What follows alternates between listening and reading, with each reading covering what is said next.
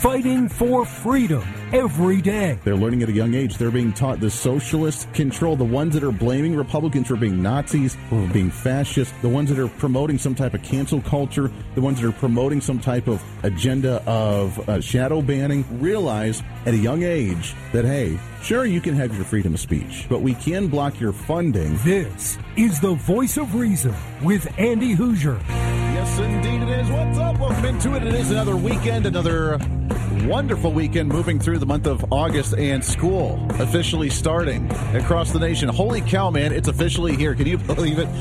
Little Voice of Reason, 9 years old, about ready to go into the fourth grade. It is insane that she is excited and ready to get back at it again, but that time's already here.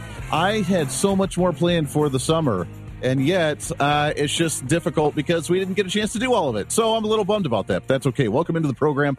It's wonderful to have you along for the ride on this another Saturday, broadcasting out of the heart of the nation here at the Hoosier Media Network studios. And welcome aboard. You can find us live on radio and TV, live streaming, podcasting, however you watch it or listen to the program. It's great to have you along for the ride. Coming up, bottom of this hour, we have Christina Bobb. She is the head legal attorney for the Trump campaign and the Save America PAC, as she talks about some of the latest investigations on Trump, the indictments that are going on. Very scary for, well, I guess the Democrats, because they really want him gone. But outside of that, I don't think it bothers a whole lot of other people, although we could see something come out of these legal cases in Washington, D.C. on the January 6th charges. So we'll talk with Christina Bobb about that. Also, the Biden investigations and how last week we played our Trump distraction syndrome new Trump dump bailout button, and they continue to use that one for them to get away with whatever they want to. So we have some of that next hour. Rebecca Terrell, she's with the New American. We'll talk about some Chinese biolabs that are right here in the United States. Yeesh, I know, right? So we have all that to get to, but there's a lot to talk about throughout the day today, and I don't want to waste any time. Hold on, I've been changing around my buttons here, so let's try this. Oh, there we go. Look at that. What's trending today? What's trending today? Let's jump right into it on our Weekend Review, which is what we love to do here on the program, to talk about the latest, greatest, and shenanigans that are happening across the nation. And I have a question for you, as usual. I like to present the question for you to ponder as we talk about our topical discussion. But how involved, as a parent, as a grandparent, as a guardian, however you want to phrase it, how involved should you be versus are you when it comes to your child's education? Now that we are going back to school and the children are getting all geared up, they're getting their school supplies, they're getting their backpacks, getting their hair done, they're finding all their school clothes, they're talking to their friends again, they're ready to figure out what they're going to do for their weekday lineup and what classes they're going to go to and how everything's going to fall into place. While you're preparing for all of this, how involved as a parent, grandparent, guardian should you be? And if you are involved and you don't like something doesn't quite pass the smell test in the education system, how involved and how responsible are you to change that, or at least bring it to the attention of the local school board? I ask you this because I have to say the COVID-19 pandemic, while it was tragedy, obviously, with so many people that passed away, although the number's questionable, and we won't get into that today, while it was terrible and devastating for the economy by telling you that you are non-essential, especially if you have a small business, especially if you have a business that has a lot of employees, that you're non-essential. Go home, get a government paycheck, be scared of the world, don't get any vitamins like, sitting in the sun and getting your D vitamin, which is really good for an immune booster during a time of a pandemic. Don't be doing any of that. Sit at home, wrap yourself in bubble wrap, spray yourself down with the aerosol can 3 times a day, and then hopefully you'll be able to survive after you get your 15 booster shots from the vaccine. There was a positive light that came out of the pandemic, and I know it's kind of a weird thing to say, but there was something positive that came out of it. And one thing that was positive was that we began to be aware of the involvement of local politics and the involvement of local officials on how much they actually affect us, reminding us that the local governments are the ones that actually have a very influential part of our lives. Tell us how we can do things at a local level.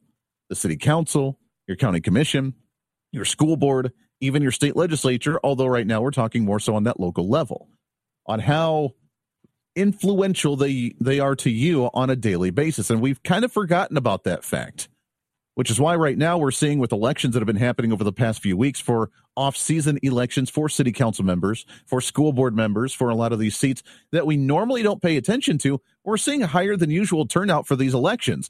Here in Kansas, where I'm based out of right now, we had about a 15% voter turnout in my county for the latest elections for mayor and for school board and for city council seats. 15%. Now, that's not big, but it's more so than what it is usually when we have an average of about 8% voter turnout. So a little bit higher. And we didn't have a major issue on the ballot. All we had was literally just a mayor's race for the city of Wichita, which was a relatively big race. There was like 9 candidates in the race. But there were no legislative issues. There were no tax issues, except for some of the local, regional, and some smaller towns that had some tax issues on the ballots. State of Ohio, we had a major race out there last week, and I've talked about it quite a bit throughout the week, so I'm not going to focus on it a whole lot here. But the Ohio race with the Ohio issue number 1, trying to change the threshold to change the Constitution in the state. Didn't quite work out. Many Republicans were concerned that people are in there trying to alter it and manipulate it with a mob mentality vote, which is what you get when you get a democracy of 51%. So they wanted to make it a little bit more difficult and try to preserve the Constitution the best that they possibly could. Unfortunately, it didn't pass, and in fact, it failed by almost a 60-40 vote, which is what the bill would have actually changed it to in order to alter the state constitution. But I want to go all the way out to the state of California for a second, and I love to pick on California because it's a beautiful state. I've been there once or twice, but yet they still have some very concerning things that happen in the state of California, one of them being this one. And again, remember, I asked you the question on how involved are you versus how involved should you be regarding your child's education? Because, again, one thing that led to the awakening, I like to use that terminology here, the awakening during the COVID-19 pandemic was how involved we should be in our public education system. We realized that students were walking around with masks 8 hours a day, which was not good for them in any way, shape, or form. We started hearing about the remote learning, which was an absolute devastation, and we essentially lost 1.5 years of school for most children across the nation. We learned about mandatory vaccinations for the COVID pandemic when children aren't even being affected by COVID. So what did we do? And then, by the way, that opened up the Pandora's box to a lot of other things that were going on in the schools that we weren't aware of. A lot of it was the sexualization of books during the classroom. Some of the textbooks that were being changed or manipulated or being banned altogether or that were being thrown onto our children. The 1619 Project, which we've known about for a while, but kind of came to another level of teaching how evil the United States actually has been. All of this started to surface during this time. At the same time, when we started to question those, we had elected officials literally trying to tell us that we shouldn't be questioning these things. You shouldn't be involved in your children's education. And in fact, if you did show up to the school board and cause a ruckus or at least voice your concern, you are more than likely a domestic terrorist in the United States. I'm not going to let parents come into schools and actually take books out and make their own decisions. I've stopped the bill that I don't think parents should be telling schools what they should teach. Yeah, that was Terry McAuliffe out of the state of Virginia during the governor's race back in, what was that, 2020, 2021? I think that was 2020. Wasn't it? Yeah. No, parents, you're not allowed to just walk in and just start taking books out of the classroom. No, you're not allowed to just walk in there and start making choices for your kids' education. You can't be doing something like that. Well, California's taking it to the next level here, as according to them, they're promoting a new bill, Senate Bill 596, that would expand on current laws in the state that would bar parents from disrupting classrooms and extracurricular activities where a school employee is present. Now, I want to preface this by saying there is a line that many parents sometimes do cross. And let's just put that out there. And this is the front that they're trying to use for this bill. But let's just talk about the obvious here. In the state of Kansas, where I'm at again here, our Kansas, the Kansas Sports Athletic Association, they call it KSHA, the Kansas State Athletics Association, yada, yada, yada, whatever it is, that organizes all the state sporting activities, football and basketball and baseball and volleyball and soccer and swimming and everything else. They have a massive shortage of referees this year because many parents like to get out of hand when it comes to referees and the ones who officiate these sporting events for the children, heckling them, going after them, in fact, verbally harassing them, even attacking them physically. There's been a major issue. And for the little pay that these officials get, they don't need it. And they're just bowing out. And they're like, yeah, I don't want to do this anymore. Totally understand. Totally understandable. That's not what we're talking about here.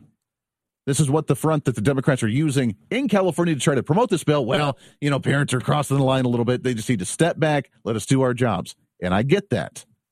We've gone from a society of blaming the student when they get a bad grade to going in and marching into the teacher and blaming them for not giving their student an A because we know how smart little Bobby is.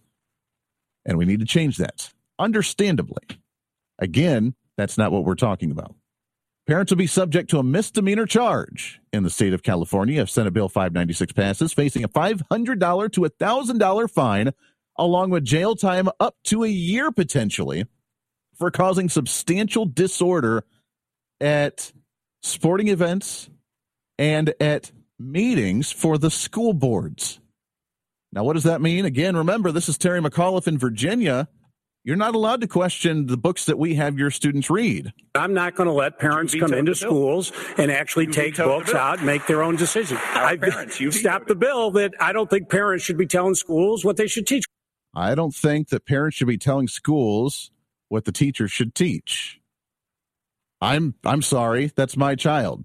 I think that I'm going to decide what they're going to teach and not teach. I'm going to decide what my child's going to learn and not learn. And if not, I'm more than willing to take my kid home and homeschool or put them into a private school or put them into a charter school or put them in somewhere else to where they have a better education because I'm going to decide what my child's going to learn. Now, what my child's going to learn is fact, which means some of it may be uncomfortable. Some of it may be something that they need to have a conversation about and they need to open up and have a class discussion about. But if they're teaching my child about certain adult activities in the fourth grade, especially, I'm not okay with something like that. If they're trying to teach my child that she needs to be confused with her gender and that she's okay to feel like a boy, I'm not okay with that. If the counselor tries to take him in and do some hormonal treatments in some way, shape, or form and doesn't even notify us because they are actually legally fighting the fact that parents need to know about these things, I'm definitely not okay with that. According to some, the Heritage Foundation especially, who's battling this law in the state of California, saying, quote, it's clear that they're telling to chill parents from speaking out. I find it curious that there's no definition on substantial disruption within the proposed text of the bill. What it does, however, is it defines harassment as a, quote, knowing and willful course of conduct directed at a specific person that seriously alarms, torments, or terrorizes the person, and that serves no legitimate purpose. It also adds that harassment can be just one or two acts occurring over a period of time, evidencing of a continuity of purpose, meaning it could be two events that happen in a 6-month period. They even include, by the way, emails. If you email a school board member concerned about the education, concerned about a curriculum, concerned about a textbook in the school district that your child is getting as a parent, they could say that they have been emotionally distraught, meaning the school board member. They have had severe mental anxiety from your email because you were stern or threatening to them, and you could be fined up to $500 to $1,000, and you could be put in jail for up to a year for emailing your school board member about a concern you have in the school district. Oh, yes, this is real. You want to talk about freedom of speech? Freedom of speech is dead in the state of California, and the oversight as a parent to oversee what the child does is dead if something like this actually goes through. This is the Voice of Reason with Andy Hoosier.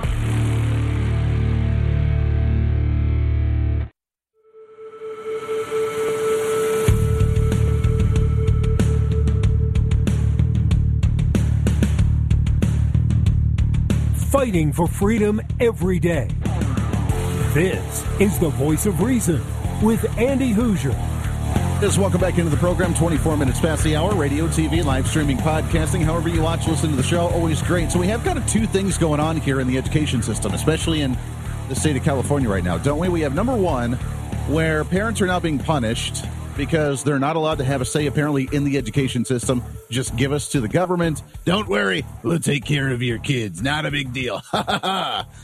And if you do question it, wait, I'm concerned about some of the stuff you're teaching. I'm concerned that you're not teaching them the right things. I'm concerned that you're teaching them a manipulated biased, politically motivated lesson of history, or you're trying to sexualize my children, or whatever the case may be. If you say that, and if you show up to a school board meeting, then all of a sudden now you're a domestic terrorist and you're trying to overthrow the school board, which is a very strange situation for us to be in the first place. And apparently now, if one of these school board members, one of the liberal, progressive, triggered, pink hat wearing whatever that gets very triggered and just very upset about it, they can turn you in. And if this bill passes, the Senate Bill 595, 596, whatever the hell this is, then you could get a 596. You could get a $500 to $1,000 fine and up to a year in prison for being concerned about your kid's education. So what did we do when all this started happening? And we started waking up. We started realizing what was happening within the schools that we haven't paid attention to in a long time. What did we start to do? We're like, oh, well, maybe we should be more involved because, number one, we should show up to our school board meetings to have a say, because that's the whole point of having a school board meeting, is for them to be transparent to the public and for the public input. Because most of the time, the members of the school board are actually parents from students that are going to the school just wanting to make it better. Now, some people have turned it into a career. Some have turned it into like an HOA where you're just like not to make fun of actual Karens out there, but kind of turned into a Karen thing where we're going to dictate, because even though I don't have any skin in the game, I just have like a complete control freak mentality that has to direct people on how to live their life. So what did we start to do after COVID? There was this massive push nationwide for parents to start saying, wait a second, maybe I should run for school board. A harmless thing, right? I'm a parent. My kids are there. I want to be involved with my kids' activities. I want to try and help them with their education. I want to help oversee the budget to make sure we're not spending too much. I want to make sure that the curriculum's proper. I'm sick and tired of trying to do Common Core math. I don't understand what it actually means. So we try to run for school board. And we did it. But now we see the school board power being taken away as well, because then we also hear this from school districts in the state of California. On top of punishing parents who try to question their school board, if you're on the school board, you're now a political activist. You've hijacked the education system, and now the state Department of Education has to step in and override you as a school district because you're not allowed to be doing what they say that you're doing. So when I started the curriculum process, I was looking for three things: a robust curriculum that focused on history, not social studies issues, but geography and civics. We were looking for parental involvement. We also wanted to have guardrails in place so that when it comes to some controversial historical figures of activism, that we questioned the educational suitability and made a wise decision. So we have been going through this process, being very careful not to rubber stamp adopted curriculum by the state, but to say what's best for our community and then make the decision. That was Jennifer Weersman on Fox News. She is a school board member for the Tecumseh Valley School District in California, where they've started to question some of the curriculum coming from the State Department of Education, trying to stop some of the quote-unquote sexualized books that were going into the classroom, especially for middle schoolers and even elementary schoolers. But you're not allowed to question that.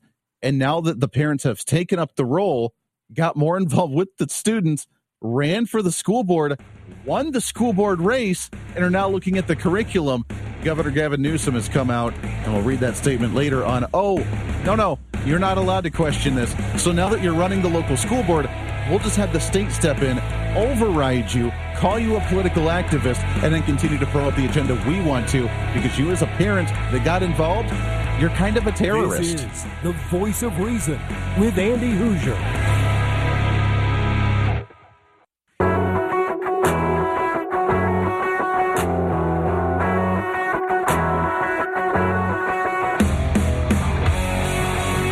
When Reason meets radio, this is the Voice of Reason with Andy Hoosier. There's what's up. Welcome into Happy weekend to you again as we continue to move on here with our weekend in review here on the Voice of Reason. By the way, saw a headline from Fox earlier this week about Mitt Romney having 60 Republican officials in the state of Utah going after him. It sounds like the Speaker of the House and their state legislature may be challenging him for that Senate seat going into next year. Could we see another Liz Cheney situation? That would be awesome, because then that would make us be able to celebrate. Yeah, so there's that. I don't want to waste any time. We sat down just a couple of days ago with another great individual, and wanted to be able to play this for you to hear. She is the lawyer for the Trump team for the Save America PAC. She sat down with us to talk about what's going on, the latest with the investigations on the Biden family, the latest indictments from the Trump family, and a heck of a lot more. She also has her book out as well. But Christina Bobb sat down with us here on The Voice of Reason just a day ago, and this is what she had to say. Christina, how are you today? Hey, Andy. Thanks for having me back. I'm excited to be here. Yeah, it's so good to talk to you again and to talk with you. There's a lot going on right now, and it's especially with Donald Trump. We talked about it in the last segment, but every time that there's some news coming out of the Biden family or Democrat shenanigans in general, it seems like there's just a new indictment for Donald Trump. Like, oh my, where did this one come from? Just pulling it out of the magic hat. Right. It's funny. I have a couple different thoughts on that. Yeah, the timing of it is always very interesting to see how magically the news cycle changes away from Biden's corruption. But on the other hand, it seems like there's something coming out on Joe Biden's corruption every single day, so that the chances that they do something to Donald Trump on the day that would benefit Joe Biden is pretty much like every day. There's just so much information coming out. The odds are pretty good that it's going to help out Joe Biden. Yeah, I think it is. It's finally going to come out now that we heard from Jim Jordan, where he had said that now that they're finally getting some hard evidence, we have the video, we have the audio, we have the text messages, we have the IRS documents, we have hard evidence now that we can actually start pursuing this to the next level. Christina, do you see any type of actual criminal investigation or even an impeachment beginning, or at least an investigation of an impeachment beginning, now that there's really no doubt that this stuff was happening? Yeah, it absolutely was happening.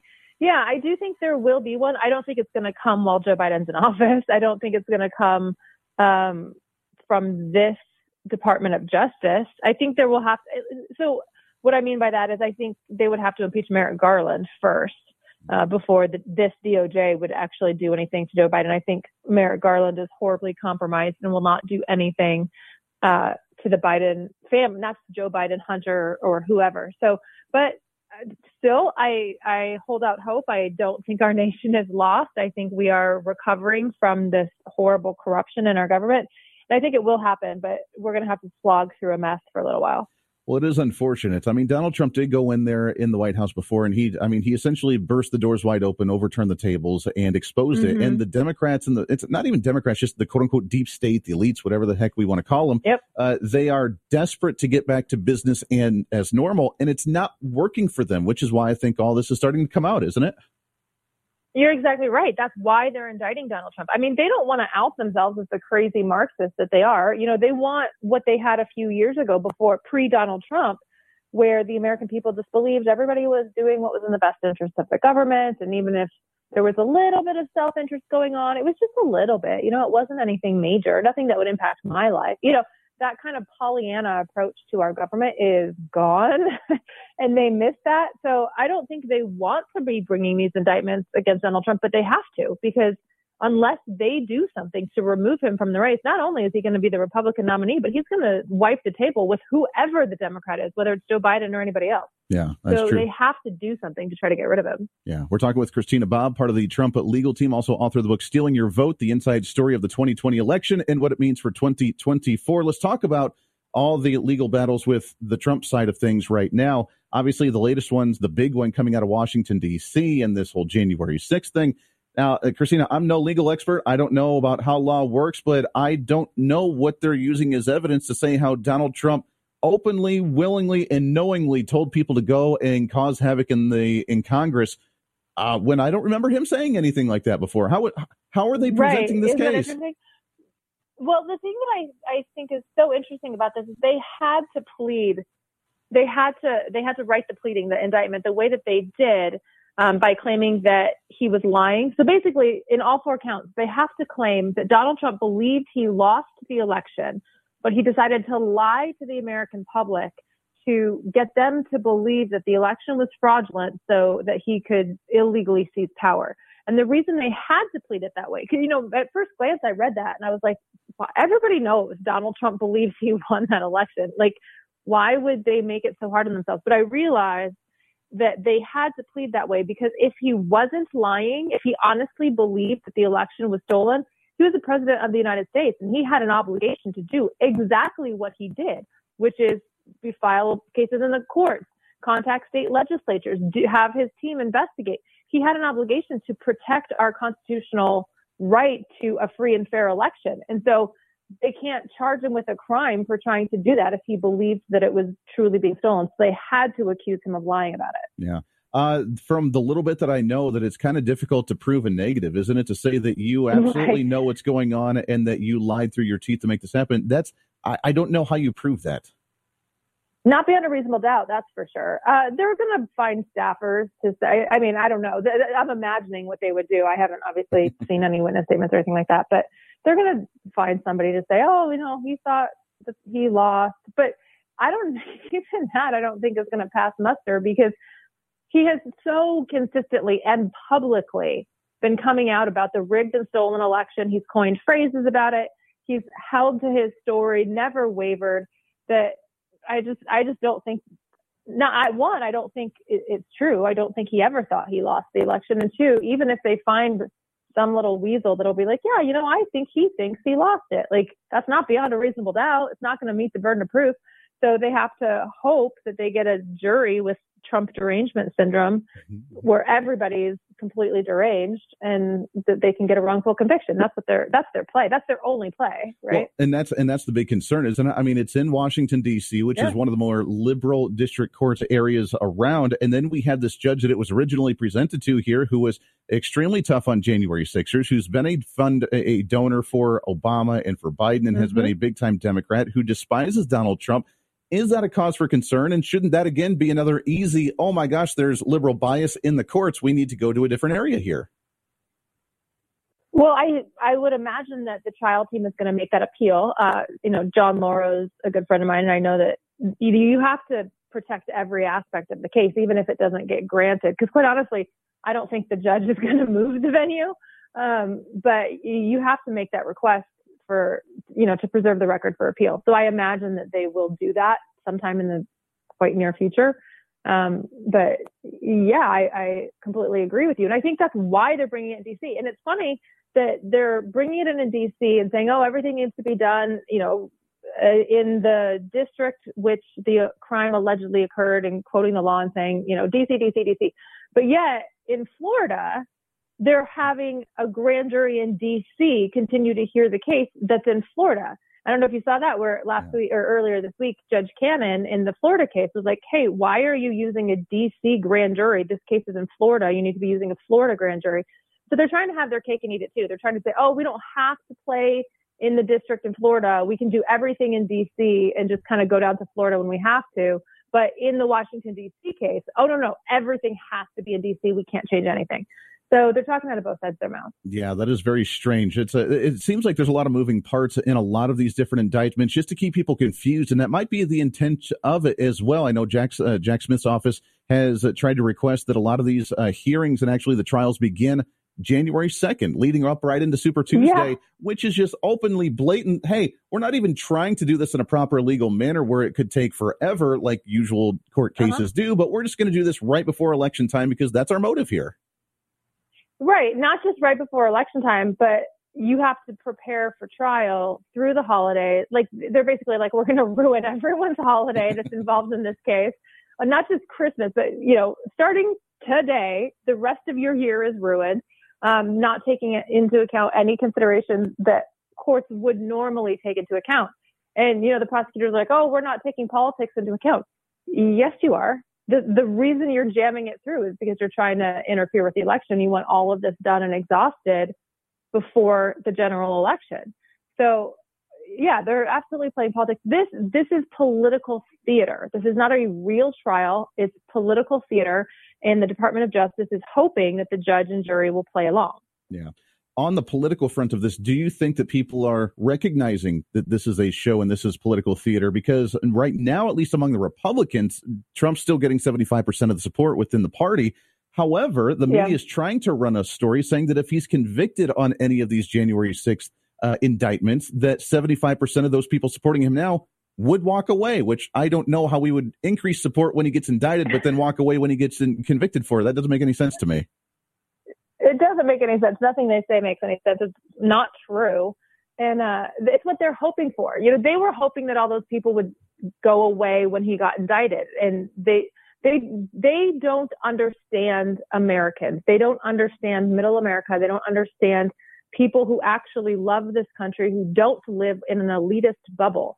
So the Washington, D.C.ers, New York people that run the media apparatus just can't understand what it means to love this country more than yourself, because to them, this country, including all the people in it, are supposed to be serving them, not the other way around. And so they really just have it backwards, which is why they're wrong on everything, why their predictions are constantly wrong. It's because they can't understand what it means to truly love this country and to put country above self.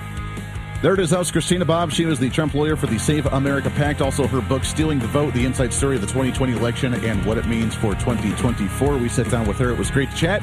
We'll get her back on the program again here real soon. Got to take a break, wrap up hour number 1 here on the weekend edition of The Voice of Reason. Stay right here. This is The Voice of Reason with Andy Hoosier.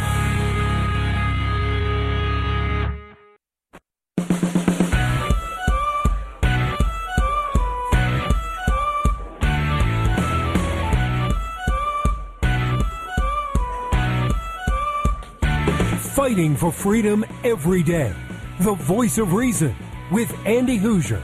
Oh, how the time flies right on by. Wrapping up hour number 1. Just a few minutes left here for the weekend edition of The Voice of Reason. Thanks again to Christina Bobb coming on the program. Legal team for the Trump campaign. Also the Save America PAC, as she talks about the Biden investigation and the indictments against Donald Trump. So we sat down with her on Friday this past week. I had the honor to fill in for Todd Starnes, the Todd Starnes radio program, and we're able to get her on the program there. So since it wasn't on my program, I figured it was a great opportunity for us to air it here and for you to be able to hear what she had to say. We'll get her. She's been on the program many times before with us, and we'll get her back on again. But interesting information. It is funny how the time frames all line up between the TDS. Remember the Trump derangement syndrome? We no longer have Trump derangement syndrome. It has now been evolving to now the Trump distraction syndrome. We now get to distract about the rest of the world regarding what's going on, as long as we just blame Donald Trump. And we played our Trump dump bailout button that we had last week. We'll do that one. May have to do it again here relatively soon, because now we know it all makes sense on what's going on. Speaking of, by the way, real quickly, as we wrap up this hour, we have officially, I don't know how far it's going to go. I don't have a whole lot of optimism for it, but according to Fox News, we do have some congressmen in the House of Representatives that have officially introduced articles of impeachment against the current president, Joe Biden. Now, this is at the same time we have the Mitch McConnell, who's encouraging not to file articles of impeachment, and many political experts saying, no, we don't want to file articles of impeachment because it could look political going into an election season. And my response to that is, really? Wow. I'm so glad that you warned us of what a political move could look like if we tried to impeach someone who's absolutely corrupt. Of course it's going to look political. It's always good. No matter what Republicans do, it will look political. At the same time, if it's something that needs to be done, it's probably something that needs to be done. We have to punish those that have broken the law. We cannot allow them just to get away with it because it may look bad on our end. I mean, that kind of goes in line of, are we doing what's right, or are we doing what's good for the public eye?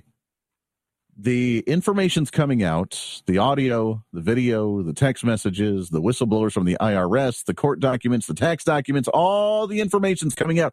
We have overflooding piles of information that's flooding over the desk right now regarding the Bidens and how corrupt they have been. They continue to see nothing on Donald Trump and yet continue to impeach him and demonize him and indict him and try to throw him in prison on a regular basis. And again, you don't have to like Donald Trump. Totally cool. I'm not endorsing Trump in any way, shape, or form. But I am saying that we need to be fair in our legal process. But as the Department of Justice tries to take over the Hunter Biden investigation, don't worry. These aren't the droids you're looking for. Don't worry about what's going on with the House. We'll just take all the information. We'll put this guy in charge of it who ended up giving Hunter Biden the nice little sweet plea deal that gave him immunity for everything that he possibly could have done. Don't worry. We'll take it all over, which is what we saw from the Department of Justice earlier this week as well. We know exactly what's going on. And thankfully, a lot of Republicans are calling it out for what it actually is, which is the corrupt DOJ trying to put this under the rug because they can draw it out. They can say we're going to do another 2-year, 3-year investigation. It's not going to go anywhere. And then by the end of it, we won't know what happened. Joe Biden will probably just slip away, and then we can just brush it under the rug. Well, he's out of the public light. We don't want to go after them. We're just going to pretend this never happened as they consume that. But then we have these articles of impeachment against Biden, which needs to happen. Maybe the timing of it's a little weird, and I'm not saying wait until after the election, but we do need to do it before the election. I don't know if this is the right time until Jim Jordan finishes up the investigations in the House committees, but it needs to happen relatively soon. What it is going to do, however, like usual, unfortunately, is cause disruption among the Republican Party. The House unity is probably not going to be there to make this happen. This is, the third time we've tried to submit articles of impeachment? First it was Marjorie Taylor Greene. Then it was Lauren Boebert. Now it's Greg Stube out of Florida, who's officially filed this one. And the last 2 times, it caused the rift between the conservative sisters, which is what I like to call them, Marjorie Taylor Greene and Lauren Boebert, who now apparently don't like each other because one says that the other one's stealing their ideas by filing for the articles of impeachment. So now we have the conservatives bickering amongst each other, and the third time may be a charm, but I don't know if there's enough Republicans to actually do it. I don't know if there's enough Republicans to actually have the backbone. They're going into election season, and if they're in a relatively purple district in their area, they might look really bad by having an impeachment vote on their record going into election time. It could look political, so therefore they're going to shy away from it. So it's a little concerning, but we need to try. But we can see politics is just bleeding into it all over again, and it's unfortunate. Got to take a break. Hour number 2 right around the corner here. It's the Voice of Reason's Weekend Edition. Stay right here.